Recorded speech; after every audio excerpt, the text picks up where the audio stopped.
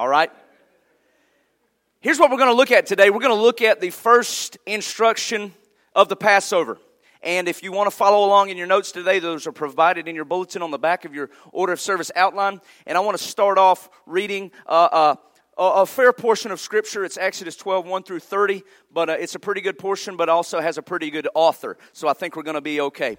Right now I'm going to start in Exodus chapter 12, verse 1. Here's what the Scripture says. Now the Lord spoke to Moses and Aaron in the land of Egypt, saying, this month shall be your beginning of months. It shall be the first month of the year of you. So this is pretty interesting right now that this is the first time that a calendaring system was introduced. Right now, here's where we first figure out where the first month of the year was ever created, and it's in relation to Passover. He said, this is going to be the first month of the year for you. And speak to all the congregation of Israel, saying, on the 10th of this month, every man shall take for himself a lamb, according to the house of his father, a lamb for a household. And if the household is too small for the lamb, let him and his neighbor next to his house take it according to the number of persons. According to each man's need, you shall make your count for the lamb. Your lamb shall be without blemish, a male of the first year. You may take it from the sheep or from the goats. Now you shall keep it until the 14th day of the same month. Then the whole assembly of the congregation of Israel shall kill it at twilight. And they shall take some of the blood and put it on the doorposts and on the lintel of the houses where they eat it. Then they shall eat the flesh on that night, roasted in fire, with unleavened bread and with bitter herbs they shall eat it. Do not eat it raw, nor boiled at all with water, but roasted in the fire, its head with its legs and its entrails. You shall not let any of it remain until morning, and if it does, you shall burn it with fire. And thus you shall eat it with a belt on your waist, your sandals on your feet, and your staff in your hand. You shall eat in haste. It is the Lord's Passover. For I will pass through the land of Egypt on that night, and will strike all the firstborn in the land, both man and beast, and against all the gods of Egypt I will execute judgment. I am the Lord. Now the blood shall be a sign for you on the houses. Somebody say sign. Shall be a sign for you on the houses where you are. And when I see the blood, I will pass over you, and the plague shall not be on you to destroy you when I strike the land of Egypt. So this day shall be to you a memorial, and you shall keep it as a feast to the Lord throughout your generations. You shall keep it as a feast by an everlasting ordinance. Let's pause right there today. Let me read this last verse again. It's so good you got to hear it twice. This day shall be to you a memorial, and you shall keep it as a feast to the Lord throughout your generations. You shall keep it as a feast by an everlasting ordinance. How long are the people of God instructed to keep the Passover? Everlasting. Does everlasting have an end date? That means forever you're supposed to keep the Passover. Now here's what I never understood in New Testament Christianity when I grew up in the church and I read this passage where it says, you shall keep it as an everlasting ordinance. And from what I've seen, most Baptists don't get together on Thursday night, put a goat on the fire, and have a staff in the hand. But we should observe it. Let me tell you why. Because it's a memorial forever. For all generations. Now, this Thursday, we're not going to roast a goat on the fire. We're not going to have bitter herbs. We're going to take the bread and the juice. Our Lutherans will take the wine. Baptists will take the juice. Hey, it's a symbol anyway. Amen? We're going to do it because what we read today, directly ties into what Jesus did at the Last Supper. Here's point number 1 today. The Passover was first a sign to the Egyptians. I want us to look at the signs of the Passover today. Who it was a sign to and why it was a sign. The Passover was a sign to the Egyptians first when it was created. It says in Exodus 12:12, on that same night I'm going to pass through Egypt and strike down every firstborn of both people and animals, and I will bring judgment on all the gods of Egypt. I am the Lord. See, it's hard to put this in context because what we've got to remember is up until this point, there were 9 other plagues. 9 other plagues sweeping through the land of Israel. There were locusts, which is like big fiery grasshoppers. There was rivers that turned to blood. There was frogs everywhere. On and on and on. Every time Moses kept going to the Pharaoh and saying, let my people go. When I was in children's camp, 4th grade, we sang this song. said, Pharaoh, Pharaoh, oh baby, let my people go. Something like that, but I've always remembered it. Hey, Pharaoh, let the people go. That's what it was. That's how important songs are, because when I was in 4th grade, I still remember it now. We sing our theology. And every time 9 plague after plague after plague after plague, Pharaoh would not let the people of God go. His heart was hardened until God said, I'm going to strike the firstborn of every in the land. Doesn't matter if it's Egyptian or Jew. And the Jew, the only way I will not strike the firstborn is if you take an innocent animal and you slaughter it and you paint the blood on the doorpost. Can you imagine the Egyptians walking by and here's the Jews painting blood? Man, what in the world are they doing? Is this like Art Deco, something going on I don't know about? And everywhere. How many Jews was in Egypt? Millions. Millions of doorposts of blood. If you were an Egyptian that day, I would have gotten pretty scared. Oh my gosh. Every one of them was painting blood. Something's about to go on. And it went down. And God came. And the firstborn of every family of Egypt that did not have the blood over the doorposts was taken. Can you imagine the wailing and the anguish in that city that night when millions upon millions of firstborn sons. Now, when I was younger and I read firstborn, for some reason I thought little boys. I always thought little boys. But the firstborn son could have been 18. The firstborn son could have been 22, 25, or 7. We don't know, but the firstborn son was the strongest in the house. It's who the dad relied on. Many times the Egyptian fathers were sent out to battle, and the firstborn son was the only one able to carry the load in the house, and he was taken that night as a sign to the Egyptians that the God of Israel is the one true God. The Passover was the last plague out of 10. The purpose of the Passover first was to execute judgment upon Pharaoh and upon Egypt for not being obedient to the commands of the Lord. The purpose of the Passover was to execute judgment upon the sins of the Egyptians. Because I don't know about you, but if big fiery grasshoppers came out and things in the river start turning to blood and huge frogs are everywhere, I'm going to think the real God is up to something. I'm going to think maybe I need to be paying attention.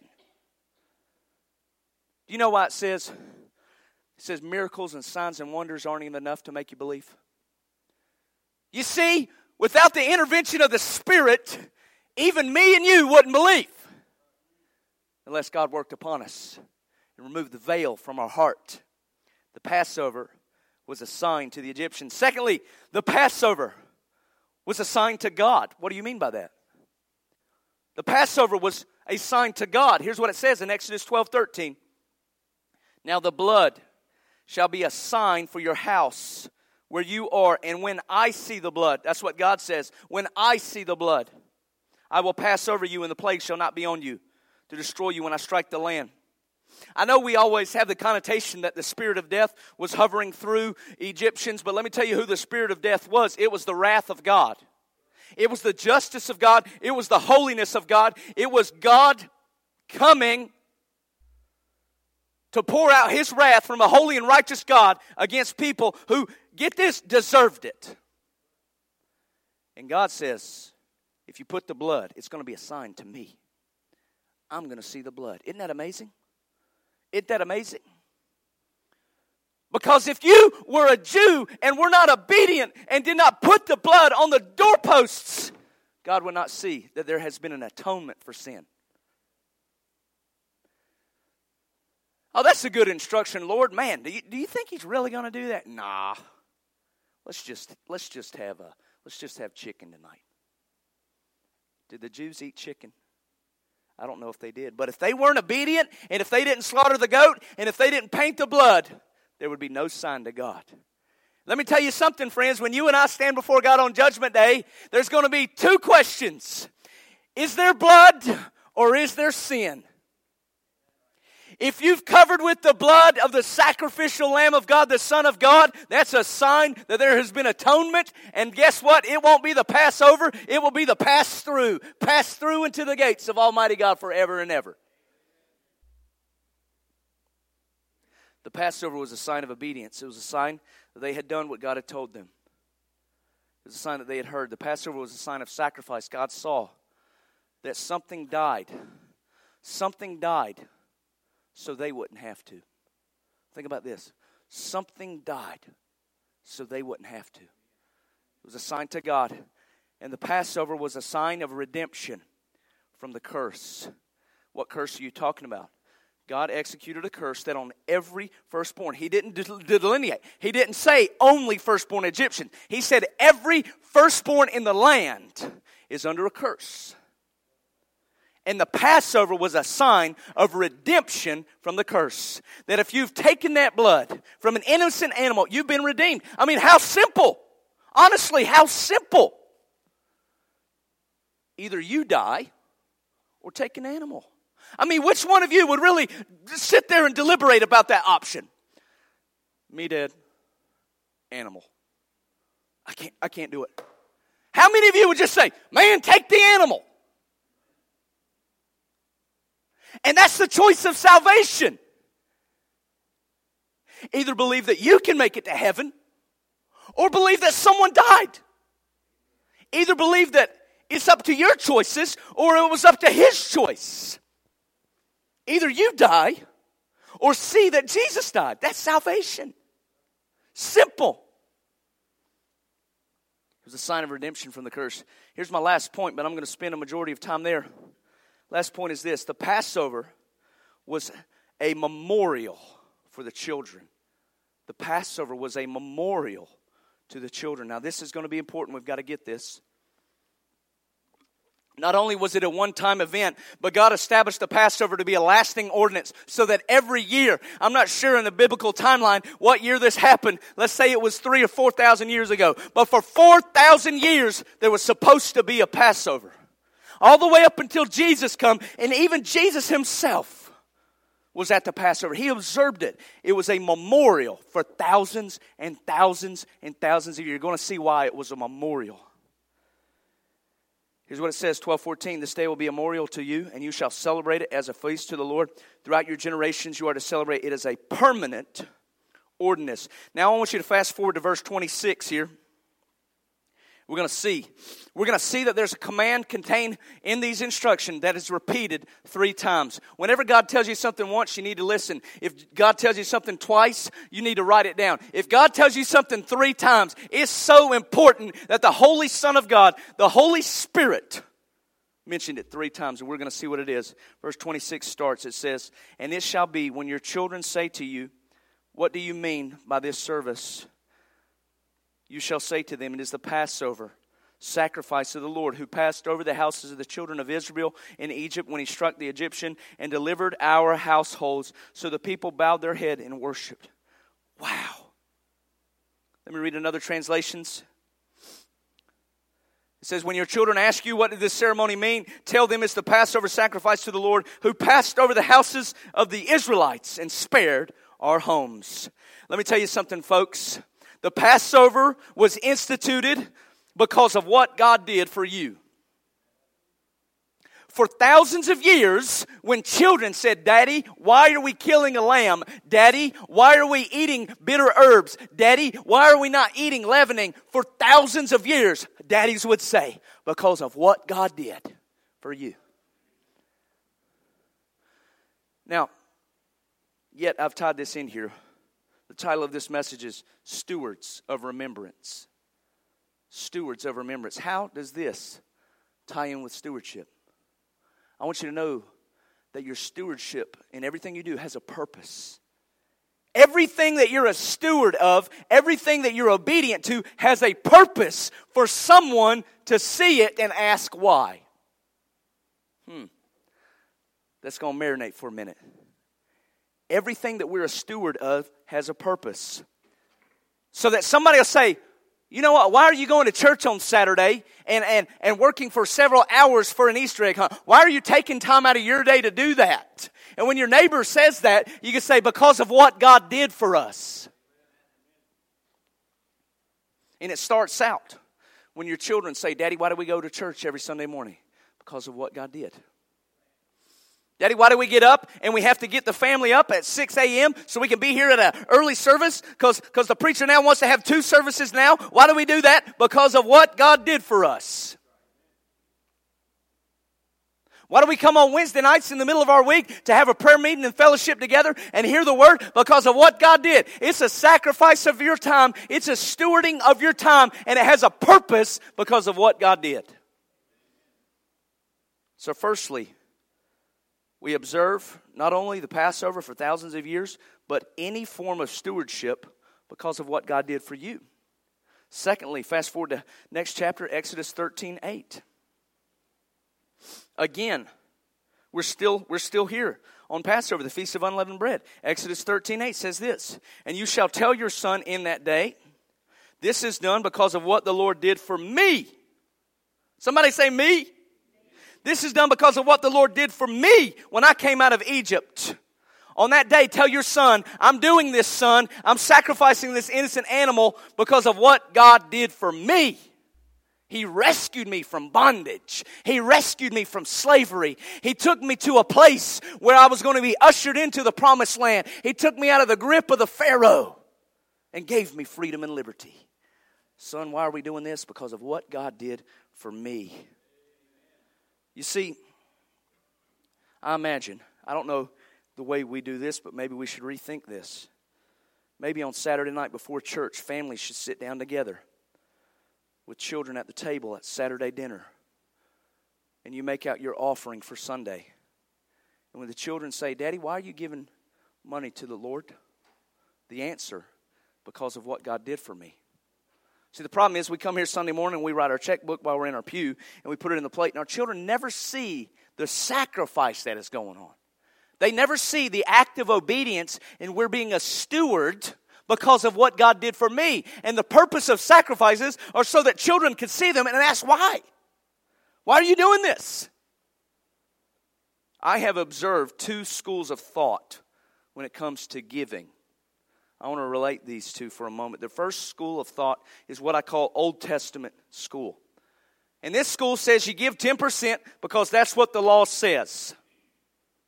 I've heard these schools of thought. I've heard angry preachers say, you give 10% because that's what the Bible says. That's what the Old Testament says. The only problem with this is it creates a mentality of fear instead of a mentality of worship. Because then a young person says, what if I don't? Is God going to be mad at me? And here's what happens is you put the burden of the law back into effect by creating a fear mentality. So the first school of thought is called the Old Testament school. The second school of thought says if you give God 10%, God will give you back even more. Now the problem with that mentality is that it creates a pattern for the incentive of receiving. See, if I give to God because He's going to give back, then I'm giving to Him for what I get. Y'all follow me? Now here's what I want to tell you. I want to tell you in both of these schools, what I call the Old Testament school and what I call the give back school. I want to tell you I agree with both of those. I believe they're both true. I believe the law in the Old Testament was giving as a blessing. And by following the pattern to Jesus, who perfectly following the law, that keeps our mind and our spirit purified to be used by the Spirit. The opposite of this would be to say that I do not agree with following the law of God. Can anyone say I don't agree with following the law? No. The law was given as a purpose, and it helps us maintain our holiness, and the law is good, and the law leads us to Christ. I agree with that. We don't throw out the law in the New Testament because we are under grace. No matter of fact, it's grace which allows the law to no longer be a burden, but instead be a blessing. Secondly, I agree with the statement that when you give to God, He always gives back. I agree with this. I told Bill Pallas I was going to share a story about him. And it's a great story. Bill Pallas would always say that he would stand up in his old church called Oak Ridge Baptist. And he would make a challenge before the whole church And he says, if anyone gives 10% to the Lord for 6 months and you don't have more money, if God doesn't give back more at the end of 6 months than what you started with, he said he would give them their money back. And he said in 30 to 40 years of making that challenge, no one ever said they had less. No one ever said they had less. Why is that? I do believe when you give to God, he gives back. I believe it. I agree with Malachi 3, verse 10 that says, bring the whole tithe into the storehouse, that there may be food in my house. Test me in this, says the Lord, and see if I do not throw open the floodgates of heaven and pour out blessing, that there will not be room enough to store it. And what's interesting about Malachi 3:10 is it is not a law, it's a challenge. God gives a challenge. But here's what I want to do today. I want to present a third option about giving, a third option about stewardship that's not about the command and it's not about the blessing. And here's what it's about. The option that I want you to see is called giving because of the cross. Here's what I want you to see. And I think this will forever change our mindset about stewardship of our time, our resources, and our praise. When we see today what Jesus has done for us on the cross of Calvary, we won't have any other option than to give. When you see what Jesus did on that tree, the only option is to give. See, here's what the old option says. The old option looks at the command. The second option looks at the benefit. The third option just looks at the blesser. See, the third option just looks at the cross.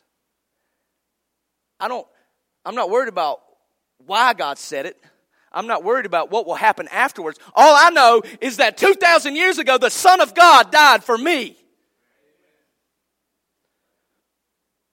If we could fathom today the depth of wealth and riches that became available to us on Calvary, what God gave us on Calvary, how could anybody keep a closed pocketbook when you see the wealth that came through Jesus? If we could only see that every bit of righteousness that was in the Son has been given to us, oh God, we can't help but give. I'll give you an example. Where Brother Ken at? See, I know he's back in Sunday school. The other day, Brother Ken came over to my house, and he brought up his backhoe because we had to till up my front yard, fix a drainage line. Long story. So after that, he helped me. I was going to go take him to get lunch. We went down the crossroads in Midland, and they were cash only. And me and Ken both, we only had $10. And I brought home something for Bella. It was $18 total. I lacked $8. Well, there's a nice dressed gentleman beside us. I said, ma'am, I only have $10. And he said, I got you. I said, are you serious? This man doesn't know me from Adam. Says, I'll pay $8 to a perfect stranger. Do you see what kind of thankfulness that welled up in me when a guy who had no care for me, had no need that I didn't deserve, gave for me? Now let me tell you something. Here's what Ken went. He went across the road to the ATM so he could give more money to give this man back. What happened is when he saw the gift, he wanted to give back. Do you see that process? He wanted to go bless him back. And when we see that he gave an undeserved gift, that means that I want to give unmerited gift back. Not because I have to, not because something's going to happen, just because I want to. You see, when your son or daughter says, Mommy, why do we give money to church every Sunday? You can say, because Jesus gave everything for me. It's no wonder that 2 Corinthians 9:7 says the Lord loves a cheerful giver, because that's the only kind of Christian that there is. There's no thing as an uncheerful Christian. You see that? There is no such thing as an uncheerful Christian. If you're not cheerful because of the cross, you ain't seen the cross. We can't help but give when you see what Jesus did for us. That you didn't deserve it, that He didn't have to, but He saved you anyway. The cheerful giver has realized the depths of unspeakable riches that we are given for eternity. The cheerful giver has realized that the peace that passes all understanding was given to you by the means of grace. The cheerful giver has seen that God delivered us from the Pharaoh's hand of sin because of the sacrificial blood of an innocent lamb. The cheerful giver says, my God, you gave it all for me. I can't help but give.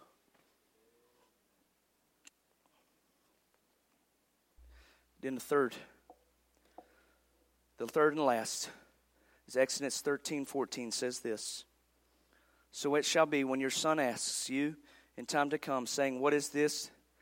That you shall say to him, by strength of the hand of the Lord, brought us out of the hand of Egypt, out of the house of bondage.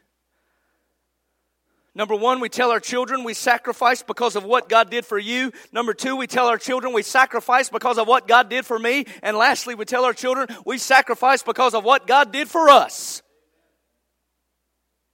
That the blessing didn't have to just be available to the whole family. He could have just saved the mama. He could have just saved the daddy. But maybe God in His sovereignty and grace has chosen fatherhood and parenthood and child rearing to grow the kingdom of God. And with expectation, I believe that my daughter will become a Christian. And I say we give because of what God did for us. I don't know everything. I don't have omniscience like God. But I tell Bella, I pray every night with Bella. We say, God, help Bella to always love Jesus. And one day she asked me, I said, Bella, are you going to be a Christian one day? She says, well, it depends. So what kind of costumes do they wear?